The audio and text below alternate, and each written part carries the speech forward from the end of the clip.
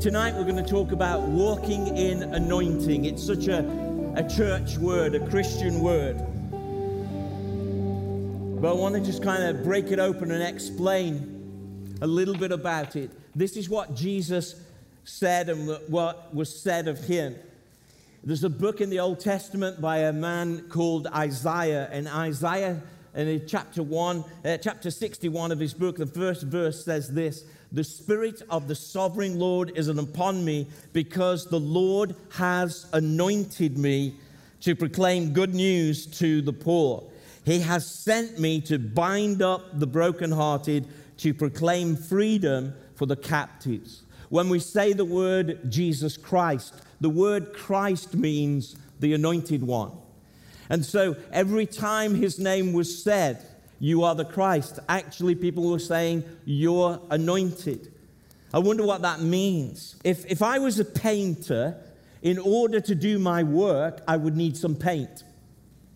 If I was a chef or a cook, which is beyond the realms of possibility, I would need some ingredients to do my work. If I would want to minister to people and to help people as a Christian, we need some anointing. That's why we see so many people, that either on the street or around somewhere, and they're actually ministering from their own desire, not anointing. You have to make sure that you have something of God's favor on your life for things to work. Can I put it this way? The anointing is the fabric. It's the currency of the ministry. It's what you use in order to make it happen. It's what you have in your soul and in your spirit so that you can help people.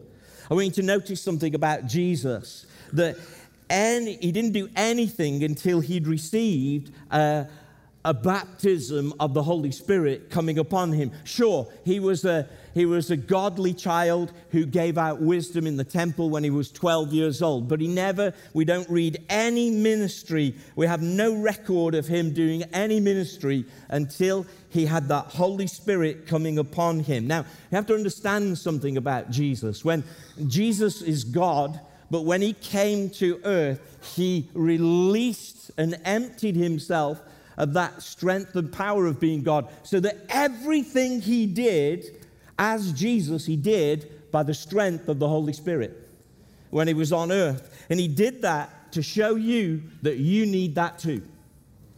That if you want to be like him, he did everything he did by the power of God, but you have that same power. And you can have that same power. It was more, tonight we're going to put some bowls out and we're going to dab you, but actually the word was more than a dab. It's a kind of pouring. It means an ample supply. So an anointing doesn't just mean what we will do tonight. It actually means an ample supply of God's power flowing on your life. But the anointing is not just for us to feel good or to sense some presence. The anointing is given to do something. Jesus said it this way. He said, "I'm anointed to proclaim good news." God gives it me for a reason. A priority of ministry is to receive, but then also to maintain this power of God. So I just want to, in a sense, lay this at your feet tonight. The things that you want to do for God, those are good and godly ambitions. Some of them may not be so godly ambitions. I don't know. But you won't do anything for God. I won't do anything for God unless you say, "God, will you supply the anointing, the power of God to do it?" Let me speak in more plain language. Anointing is the release of the power of God in your life to help, to heal, and convince other people that God is real.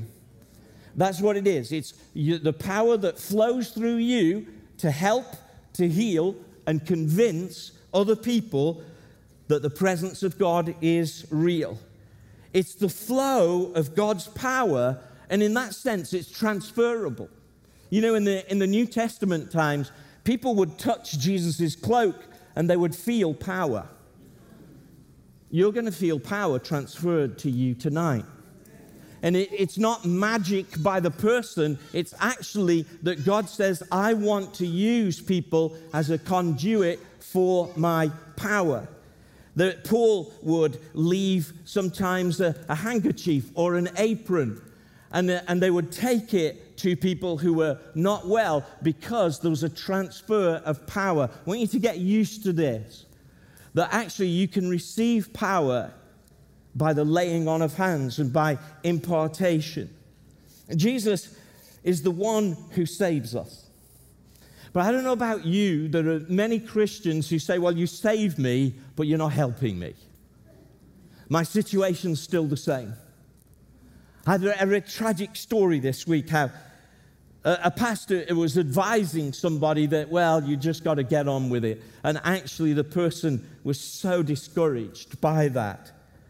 But actually, I want to say something to you. I want to almost speak this into your heart and into your spirit. Jesus isn't just the one who saves us. He touches us and changes our current situation by his Holy Spirit power. And he wants to do that for you tonight. He wants to minister to you tonight. He wants you to receive a shift in your situation. Now, don't get worried about us as a church. About talking about the Holy Spirit. We're not going to go weird. We're not going to go spooky. I make speaky quite a lot. But we're not going to go spooky in any way. We're going to say that the Bible teaches that we need power. You know, in fact, you know that there are 4 Gospels, Matthew, Mark, Luke, and John. You know that? And you know that the first 3 are very similar. They're called synoptic gospels, that they have many similar stories in them, and that John's gospel is a little different. But there's one thing that's in all 4 gospels. And the thing, and there's a few things, but some of the things that are key to all 4 gospels is this. John the Baptist said, he is greater than I, but when he comes, he will baptize you with the Holy Spirit. He said in all 4 gospels. Because the gospel writers saw this as key. The anointing on our lives, this flow of power needs maintaining. And I want you to notice something about Jesus, of how he maintained this. And you know this lesson, but I want to remind you of it. Jesus had a very busy day. One day, it's recorded in the first chapter of the Gospel of Mark. He healed people, he taught people, he healed Peter's mother-in-law. He'd done a lot. And it says of Jesus that after he'd had this really long and busy day, in Mark chapter 1, verse 35, it says, very early the next morning, while it was still dark, Jesus got up, left the house, and went off to his solitary place where he prayed. The lesson of how to maintain the anointing is go back to the source where you got it from. That you've always got to spend a little bit of time with God and keep replenishing that. You know this. But you see, some people have become professional Christians and they know how to act it. They know how to do it. But actually, that's no substitute at all for going back to the source and saying, Father, fill me again with your Holy Spirit. Why don't you just say that in your spirit right now? Just as I'm speaking, say, Father, fill me again. I'm coming back to this source. You know, I notice in Jesus' life, again, he fed the 5,000, and he fed the 5,000 because he had compassion on them, not because he was trying to prove anything. He fed the 5,000 because they were hungry. He wasn't trying to describe himself as anything. He just felt love for those people. But it's incredible that after a long day, he taught, he fed the 5,000, and then it says this of Jesus. After leaving them, he sent the disciples off. He went up on a mountainside to pray. You see, one of the ways to maintain the anointing that all of us have got to do, this, and when I say anointing, hear another phrase in your mind, the power of God flowing through you to help, heal, and convince others.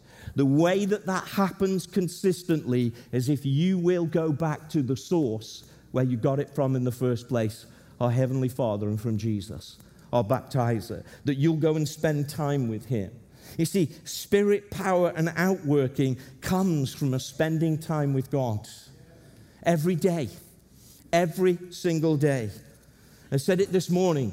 Ephesians 5:18 says, keep on being filled with the Holy Spirit. The people in the book of Acts, they were filled in Acts chapter 2, they were filled in Acts chapter 4. So the first way of maintaining anointing is spend some time with God. And I just sense there was, these 4 messages that I've got, they're so basic, but I just feel like God is saying, almost like, when you write a birthday card and you say happy birthday and you're just reminding that person that you are thinking of them. I almost feel that this is like a card to you to say, I'm reminding you of what you know. I'm reminding you to come back to me, come to the source. We release the anointing in our lives when we walk by faith. We gave up on faith when we thought some people were going over the top on it, but faith is actually, as well as the anointing, is a currency of the ministry. We cannot do anything unless we believe and trust him. Even Jesus couldn't do much in his ministry when he was surrounded by, you remember when he went to Nazareth and didn't really believe much? And even he couldn't do much when people didn't believe. How are we going to walk in faith? You've got to increase your knowledge of the Word of God. Get into the Bible. It's brilliant. It's an amazing book. And God will teach it to you. But I want to just say something to you. The word in Revelation says they overcome by the blood of the Lamb and the word of their testimony. I wonder if you could surround yourself with people who believe. I just wonder, if you took a little register of the people you hang out with, are they more non-believers or believers? Now, I'm not saying you shouldn't have anything to do with unbelievers, but it's really important that for part of your week, you surround yourself with people who believe. And they can top up your faith and strengthen your faith. If you want to walk by faith as well as the Word of God and having people around you who can speak faith into your life, step out by helping people. How do I do this? You know what I do? I try and copy Jesus, and I never prey on people, but I always say, God, would you show me people who are in need? One of the most beautiful descriptions of Jesus is in Acts chapter 10, verse 38. It says this, how God anointed Jesus of Nazareth with his Holy Spirit power, and how he went about doing good and healing all who were under the power of the devil, because God was with him. He went about saying, how can I help? How can I do some good? How can I meet a need? How can I do this? If you will keep your antennae up in the normal run of your week, and if you will say, who is in need? How can I help that need? Not jumping on people and saying, how can I tell you the 4 points of the gospel and how can I preach at you? But if first of all you will meet some needs, then God will open people's hearts. And God will minister to those people and use you in an unusual way. Minister to those people who God sends to you. Do you know that you're not supposed to minister to everybody? Did you get that? Now, I'd like to, when we've got our personality, we want to help as many people as possible. Jesus only did what the Father directed him to do. Do you know that? I always think about, do you remember the time when he's at by the pool? Pool of Siloam, was it? Where everybody's there, and there's this superstition that when the water gets troubled, the first one in. That's a really worldly way of seeing healing, isn't it? The first one into the water gets it. That's like survival of the fittest, isn't it? Instead of the compassionate love of God. But that place was a place where many people gathered. Have you ever asked yourself this? Jesus, why didn't you just heal everybody? Why did you only pick on that one man? Because he only did what the Father asked him to do. There's some people in here, I can just almost see it in the spirit. You've got 15 people on your shoulders, and God's saying, why are you carrying so many? That's not anointing. That's your need to be needed. Do you ever remember that Peter and John, they were in the book of Acts, one of the first miracles that they did, it probably was the first miracle that they did. They went past a beggar at the gate beautiful. Do you remember that? Do you know the gate beautiful that Jesus went in and out that gate all the time to go into Jerusalem? And Jesus had walked past that beggar. And the question might be, Jesus, don't you care about that beggar? And he's thinking, I'm just saving it for my apostles to do it. You see, you have got to do what's assigned to you. And that's how you walk in anointing. There are times when some of us, we're trying to help everybody, we're helping nobody. Because we're not following what God is actually saying. So let me say this to you. Minister to whom God sends you. Now, don't get snooty about it. Don't ever say to anybody, God's not sent me to you. You can't have my special attention. Maybe if they come into your area, maybe God has sent them to you. But you get what I mean? You've got some assignments from God, and some of them are not what you're carrying right now. You see, you'll have some assignments that God has to you because the Bible says that God has prepared works for us to do.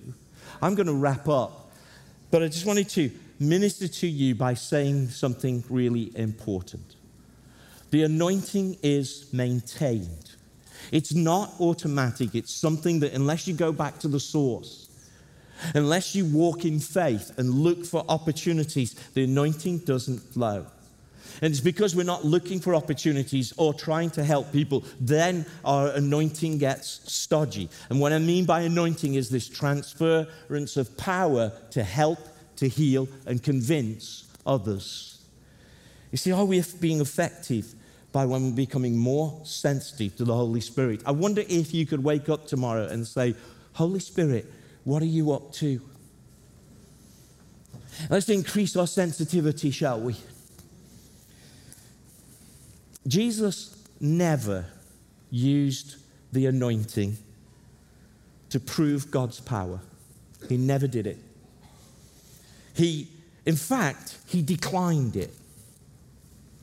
Herod, in the week that he was crucified, the day before, Herod was really pleased. Oh, I get to interview Jesus. And actually, Herod said to him, perhaps you can do some miracle. And maybe he hoped that he would perform a sign. And he plied Jesus with questions. And Jesus didn't answer him. You see, because for Jesus, any use of the anointing was because he loved people. Because he had compassion on people. And God wants to place you in your life in a place so that you can express the love of God. So tonight we want to talk about power, but from a heart of love. If you're here tonight, I want to say to you, I want to announce to you, God loves you more than you love yourself. He loves you because he loves you because he loves you. And so tonight, when we come for prayer and we come for an anointing touch from God, let compassion be our motive. When Jesus looked at the crowds, he was compassionate about them. In fact, you know, he miraculously fed people. The actual meeting that need of hunger came from a heart of love and compassion. He said this, I have compassion on these people. They've already been with me 3 days and have had nothing to eat. Wow. Can you imagine that for a sermon? Should I just bed in for a bit? And should we stay here for 3 days and I can preach for 3 days and then we'll feed you miraculously? No, I don't think that idea is landing at all. But it was because he loved people that he wanted to touch them in power.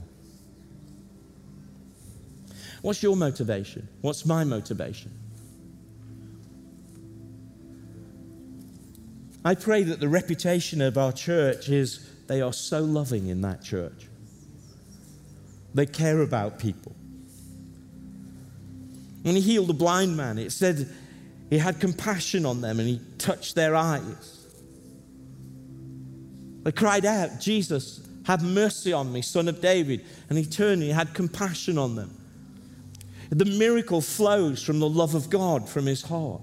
How about us? You see, your love is as important as your ministry. Your love for people is as important as your anointing. You know, we have an enemy, don't we? And if you're not used to this language, there's a spiritual personality that's fighting against us. And the enemy wants to confuse and to block you from being filled with refreshment, with anointing and release. He wants to. He wants you to begin to get wary of it. And so, I don't know whether I want all of that stuff. We have to refuse this, because when we walk in anointing, how much could God do through us? How much could God touch this world with our love and with the power of God flowing through us? So today, do you want to do something for God? Amen. You're going to need to be anointed to do it. You're going to need the power of God on you, in you, moving through you to do it. You see, nobody becomes a Christian. Nobody becomes a Christian unless the Holy Spirit draws them and uses your kind words, your loving words, your intellectual words. But it might be your words, but God's power has to draw people.